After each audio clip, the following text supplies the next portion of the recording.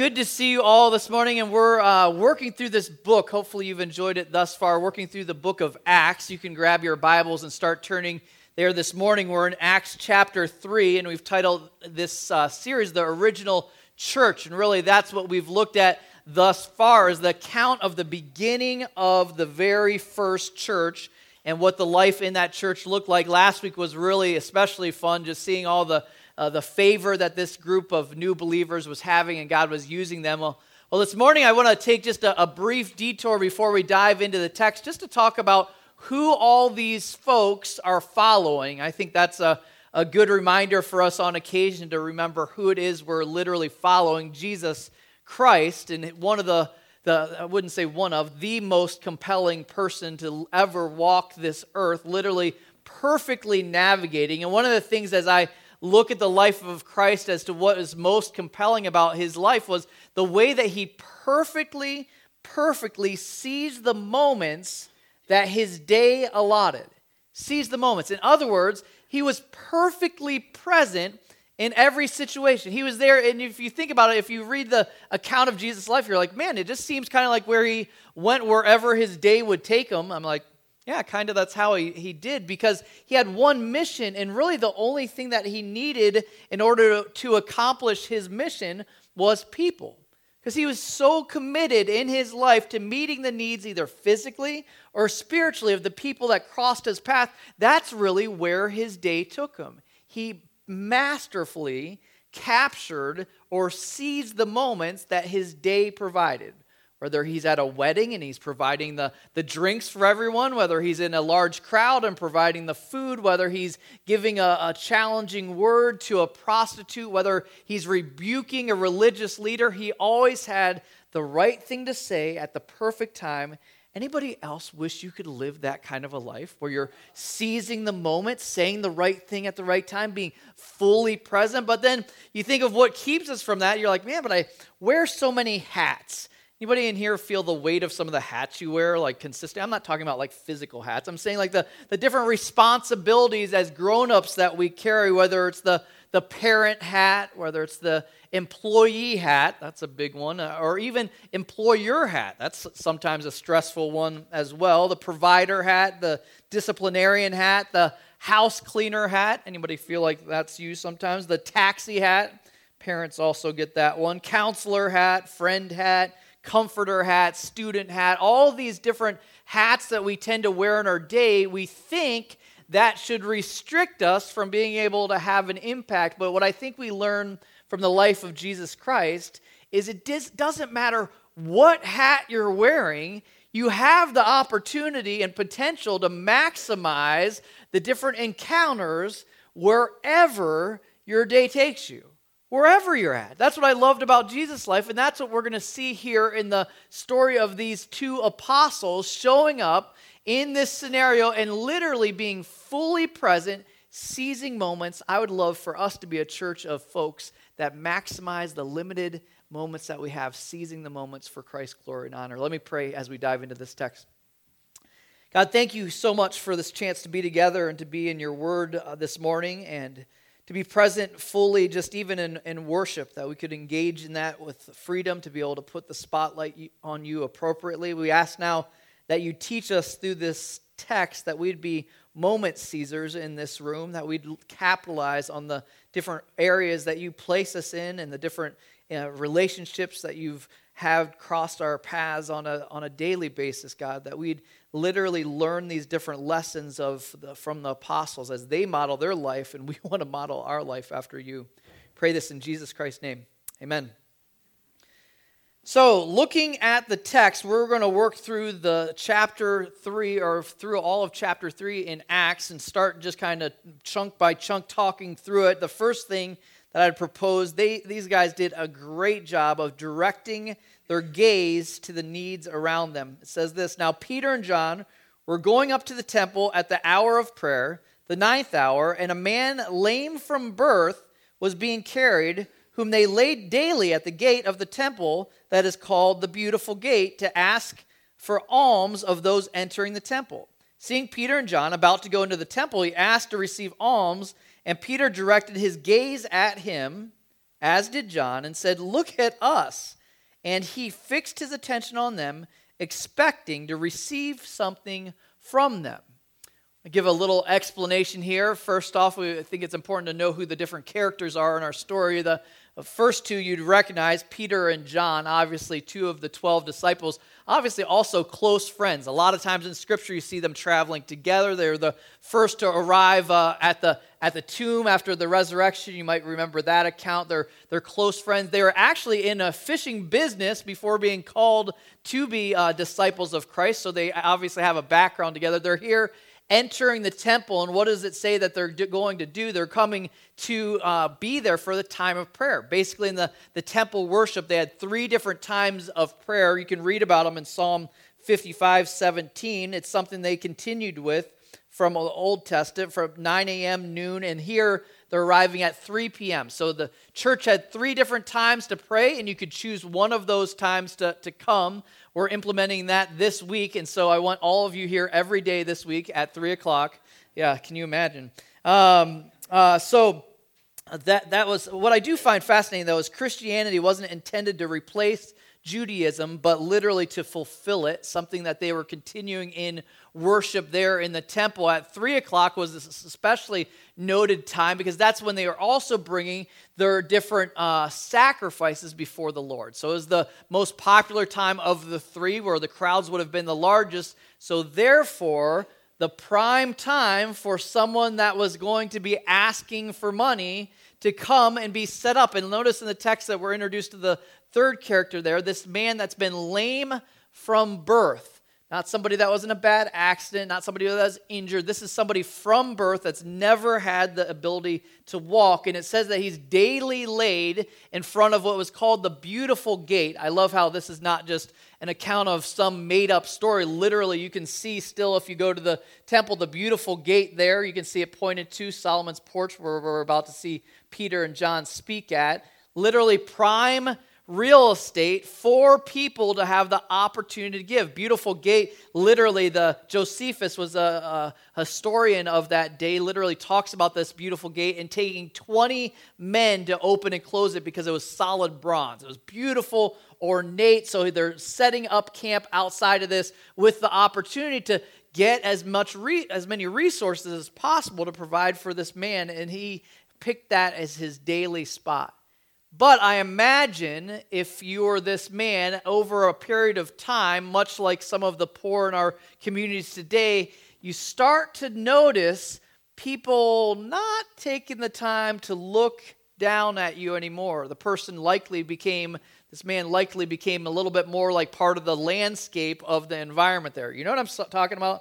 How we tend to deal with when we see someone poor, you tend to what? Maybe you choose to look away, even like, oh, why am I doing that? Why am I looking away right now? And so probably he didn't have many people slow down enough to fix their gaze on his needs. But you see, as these disciples are trying to model their lives after Jesus Christ, they're letting their agenda be put on pause with the hope of meeting the need right there in front of them.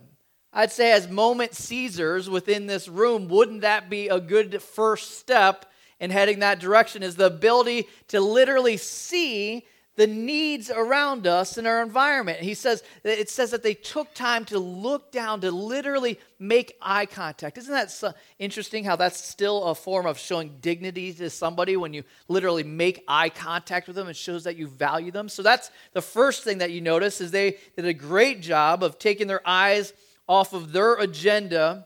I'm guessing this wasn't part of their plan for the day, that they were going to go into we're going to do this healing thing right at the entrance. It's going to be a great, big deal. I just gave away the fact that he's about to get healed. But here we go, verse 6.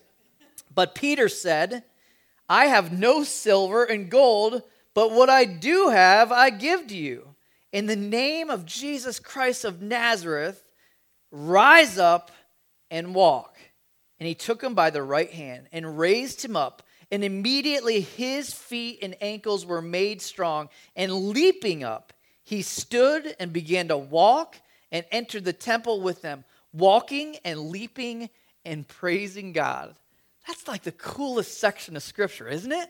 Let's talk about it just for a moment. The first thing is that he said how the last part of it left off was that he invited them to look at us.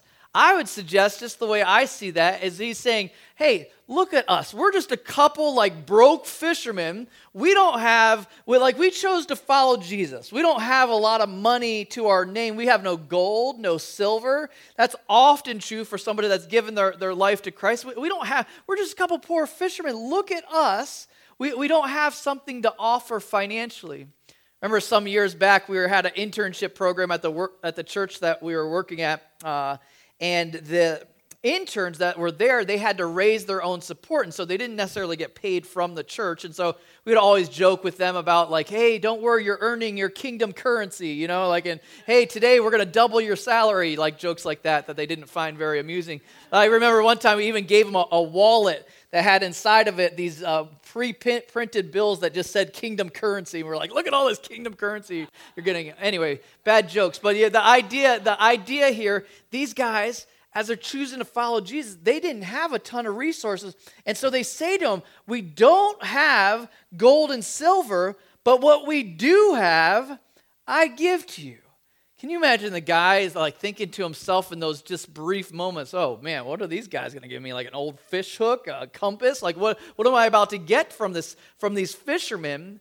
But he doesn't have to wait very long to find out what they're offering, because what he was asking for was shortchanging what they are about to be given. You see it there in the text. He literally says, I'm going to literally heal you in the name of Jesus Christ. In the name of Christ, or by the virtue or Jesus' character, by his authority and power, I invite you to stand up for the very first time.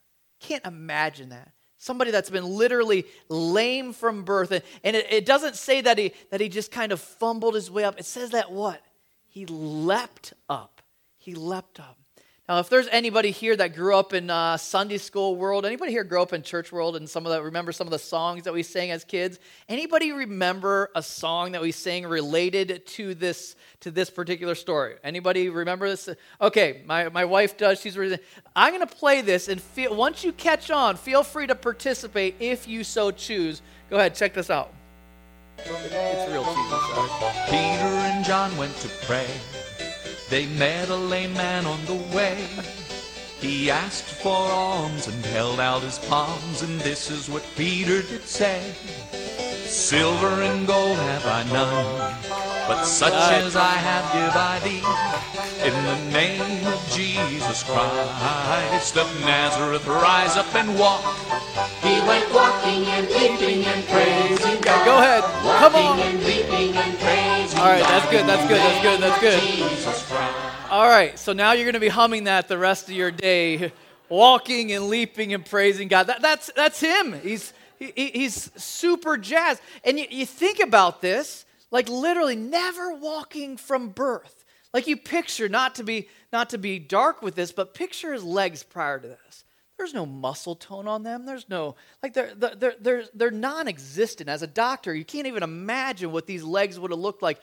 Instantly, muscles develop. Instantly, ligaments form. Everything needed to be able to walk. And this is the other fascinating thing. It's not like, he got the ability and then he had to go to physical therapy and gradually learn how to walk like all of us did at one point. No, literally in that moment, all of it came upon him all at once. That's how our miraculous God operates. And then we have things in our life where we're just like, I don't know, what's God going to do with this situation? I don't know if he can fix it, and I don't know how he's going to solve this. And he's like, man, I can make the lame walk. I can make the person that's never had the ability, I can make them to hop up off the ground. What do our circumstances and issues carry that the man who can literally heal the lame couldn't solve? I love this. And he doesn't choose to meet him. Do you think he was like, oh man, I was hoping for a little cash today. Hey, he gave me this instead. Are you kidding me? Like, that's not crossing his mind. He's like, this is the best gift ever. He saw past the want and went directly for the need. Saw past the want and went directly for the need. I like it. One pastor titled this sermon, the same section of scripture. He says, he asked for alms, but he was given legs. Oh, that's sorry. Ask for alms, given legs. He got way more than he ever expected. Oh, that's the best. Okay, sorry. I'll be laughing about that for days. Ask for alms, given legs. But in this, I was thinking about it as we're trying to be moment seizers, that we cannot get distracted with the peripheral things and move towards meeting people what their actual needs are. That's one of the things that literally these guys said, hey, I can't give you gold, I can't give you money, but what I can give is something that's going to radically change your life. And we hold the power in the gospel message to do the same thing of redirecting someone's life drastically beyond what they ever asked for. Verse 9, and all the people saw him walking and praising God and recognized him as the one who sat at the beautiful gate of the temple asking for alms, and they were filled with wonder and amazement at what had happened to him. See, all the people recognized him because he was part of the landscape. Remember, he's the one that they walked by every day, and so they're just like, wait a second, I know that guy. He can't walk. That's been confirmed for many years. Like, what in the world? And I love it says to describe them, it says they were filled with wonder and amazement at what had happened to him. Love that. I would suggest as adults, we start to allow cynicism and the kind of pace of life and all the different things to kind of steal our wonder. It's attractive when you're around somebody that still gets excited about little stuff, right? Anybody have that person in your life? We have some friends visiting from out of town this week, and their son Braden, man, that kids often get this wonder thing, right? You notice that? This Braden, like anything I bring up, he's like, oh, we went riding in a convertible. This is awesome. Oh, wait, you have an airsoft gun and it's automatic. That's awesome. Like kids get it. Like what happens to us as old fuddy-duddies that lose our wonder? I would suggest if you're going to be a moment seizer, if you're going to be the person that literally maximizes moments, you're more attractive when you have wonder still as part of who you are. That's one of the things that these guys got right. And so he points to the wonder there, and notice that it's all directed at giving glory to God for this.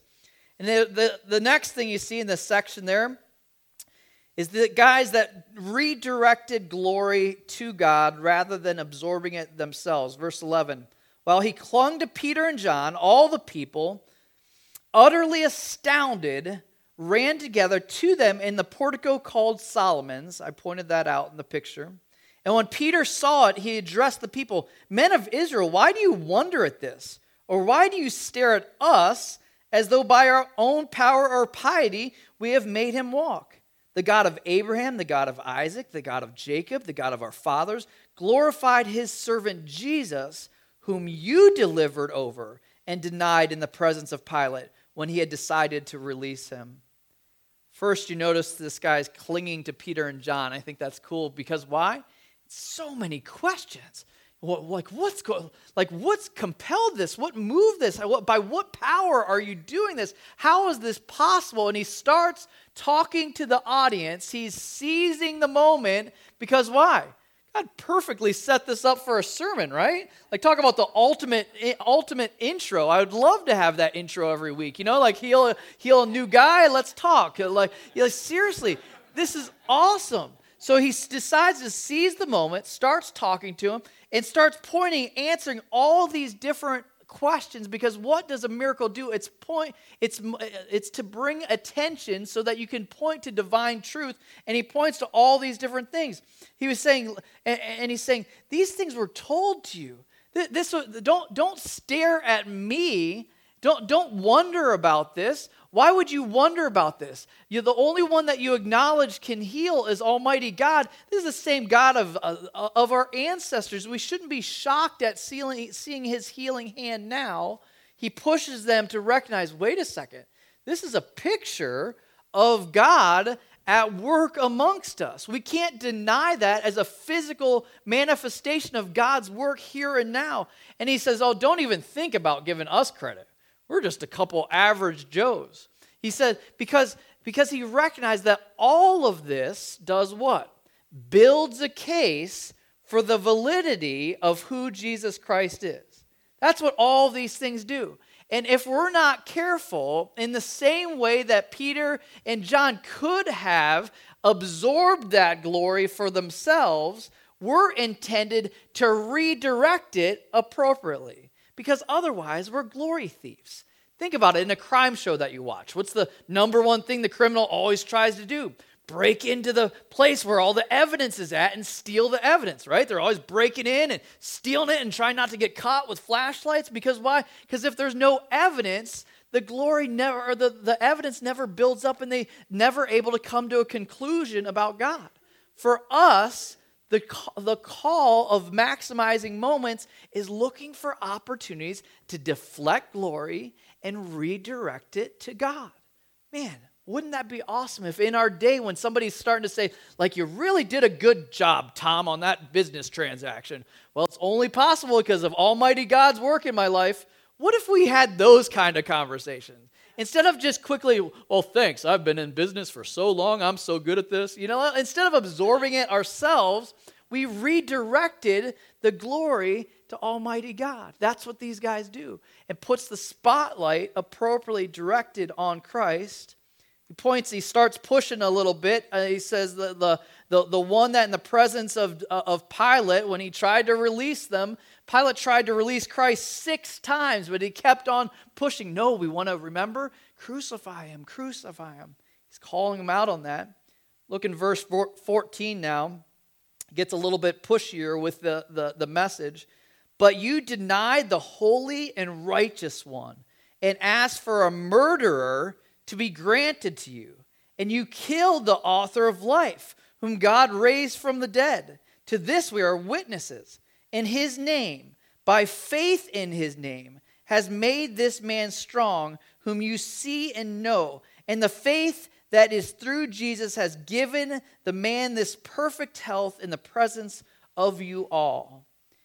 You see, Peter, when he's talking here, I don't know, interpretation by voting, do you think he knew that the things that he's saying is kind of pushing a button? You think he knew this wasn't going to be a popular message to be received? I'm guessing he knew this was the hard stuff. But isn't that the principle in life that we see so often? Like, you got to take somebody often through the hard stuff to get to the good stuff. For these guys, they had to recognize their guilt and their participation in the execution of Christ before they could get to the healing power. We see that even today. I was thinking about a story just from my own life. My son Chase, here's a picture of him when he was real little, super cute. He had this time where he tripped and fell and hit something with his head, and it's cut open, and it's just that miserable feeling where I'm like, man, I don't think super glue is going to do it here. And we've tried that on other occasions, but here we're like, okay, we're taking him to the hospital. Get to the hospital and get in the waiting or the area where they do the work, and the doctor's like, listen, we're going to have to stitch this up. This one's pretty good. And the doctor says, do you mind helping me out with this process? And I'm like, sure, I can hold the glue. But he's like, no, what I need you to do is I need you to take your hands, and I need you to grab both of his shoulders, and I need you to hold him down while I'm stitching his head. I'm like, that's crummy. I don't like that idea. But so I'll never forget this little one-eyed kid as he's getting this, as he's looking at me, and he has this look at us as I'm holding him with all my strength, and he's looking at me like, Dad, why would you do this to me? Why would you let this creepy man stick things in my, like, why would you do this to me? He's looking at me, and the whole time I'm like, son, it's because on the other side of this is healing. On the other side of this, you're going to be restored. It's going to be like back to new. You'll be a ladies killer in no time. Like it's going to fix you. It's a good thing. It's necessary part of your healing. And I think of that story when I think of this. These guys, this wasn't something anybody there wanted to hear when he starts telling them, like, oh, you denied the holy and righteous one. You turned him. Who was the murderer that they traded him for? What was the name of that guy? Anybody remember that? I didn't get to that in my study. What was it? Just kidding, I did. But Barabbas is who the trade was for. And he's pointing out all these things. You murdered the holy and righteous one. Who's holy in Scripture? God's the only one described as holy. So it's not confusing what he's claiming about Jesus Christ here. The audience knows it's the same things that had put him on a cross. He's saying, listen, you killed the righteous one's another term for the Messiah. You killed God in the flesh. You literally executed him. He's pushing because he knows that they have to come to a place where they recognize their sin before they can be a place where they recognize their need to be rescued, right? That's kind of how the whole process works. You got to get through the bad stuff to get through the good stuff. For us, the same is true. As moment Caesars, don't we have to push people through some of the hard stuff? Recognizing I have fallen short of God's perfect standard. I'm not perfect. I do need a Savior. Some of the hard conversations, and often the conversations that we don't want to have, the ones that you're like, yeah, but I'm going to offend them. They're not gonna like me after that conversation. Anybody had that thought in your process before? Or like they don't want to hear what I have to say. But if you think about it, the most loving possible thing we can do as moment Caesars is point them to their desperate need, because, man, there's a lot at stake there. So he pushes them, nudges them that direction past the hard stuff to get to the hope of Jesus Christ. Look in verse 17. We'll end with this section. And now, brothers, I know that you acted in ignorance, as did also your rulers. But what God foretold by the mouth of all the prophets, that his Christ would suffer, he thus fulfilled. Pointing to the prophecy of Jesus Christ. Repent, therefore, and turn back, that your sins may be blotted out, that times of refreshing may come from the presence of the Lord, and that he may send the Christ appointed for you, Jesus, whom heaven must receive until the time for restoring all things about which God spoke by the mouth of his holy prophets long ago. Moses said, the Lord God will raise up for you a prophet like me from the brothers. You shall listen to him in whatever he tells you. And it shall be that every soul who does not listen to the prophet shall be destroyed from the people. And all the prophets who have spoken from Samuel and those who came after him also proclaimed these days. You are the sons of the prophets of the covenant that God made with your father, saying to Abraham, and in your offspring shall all the families be blessed. God, having raised up his servant, sent him to you first to bless you by turning every one of you from your wickedness. I know that's a lot there, but let's unpack that a little bit. The big idea is he's saying, man, this was promised for a long time. Your ancestors, this is what was foretold, that he would suffer, die, and because of that, your one option, he gives them one glimpse of hope, and he says, and I love he lets them a little bit off the hook. He says, it's because of your ignorance. You acted in ignorance, so did your rulers. We don't know for sure if that's true. I would suggest maybe some not. But at the same benefit of the doubt that Jesus gave on the cross, forgive them, for they know not what they do, right? Same thing as they're modeling Jesus Christ to this group of listeners, saying it might have been in ignorance. I'll give you that. But regardless, your one option is what? What does it suggest is the way back? Turn and repent. Repent and turn back. That's the same thing that he keeps pointing them to. You got to acknowledge your sin. Recognize I'm a sinner. I blew it. I've fallen short of God's perfect standard. And then the turning back is this idea that repentance comes with a changed life. You can't claim Jesus as Lord and then go back to doing all the same stuff. It wouldn't make sense. He's not Lord until it literally transfers into the way in which you operate. So he points to the rescue option. I love this because so often we can be great at pointing to the bad stuff of our culture and world around us, but forget to offer the hope. You forget about that. We're quick to be indicters of compromise and things around us, but here he brings them back. Oh, please, just repent and come back. Look at the outcomes that he points to if they do that. Your sins will be wiped away. There's times of refreshing coming. I'll send you Jesus. All of these things will be the outcome of this repentance. The sins wiped away. In that day and age, I was reading this week, in the way that paper worked, or papyrus, the inks that they used wasn't acidic, so they could write on it, and you could take a damp sponge and wipe it right off, kind of like our dry erase boards.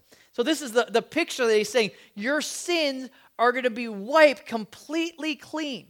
It won't be able to see it anymore. They're gone off of the page. That's the outcome of embracing Christ. There's going to be times of refreshing. I love that. That times of refreshing may come from the presence of the Lord. That's one of the gifts that we have as a follower of Jesus Christ, the refreshment of Christ that he offers. I've gotten into mountain biking a little bit recently, and man, it's hard. It's hard work. It's really hot. Somebody passed on one of those camel pack things. You've seen those before? They have the thing that comes around and you can drink from. It's kind of a cool thing. It's kind of weird to have a used one. But anyway, but man, as you're riding and you're struggling, you're like, there's that quick little time of refreshment. I think that's a picture of the Christian life. He's not saying everything is going to be easy, but the Lord offers those moments of refreshment. That's part of the life of a believer. He's pointing to all these different things. And then the ultimate piece, it says, and that he may send the Christ appointed to you for you, Jesus.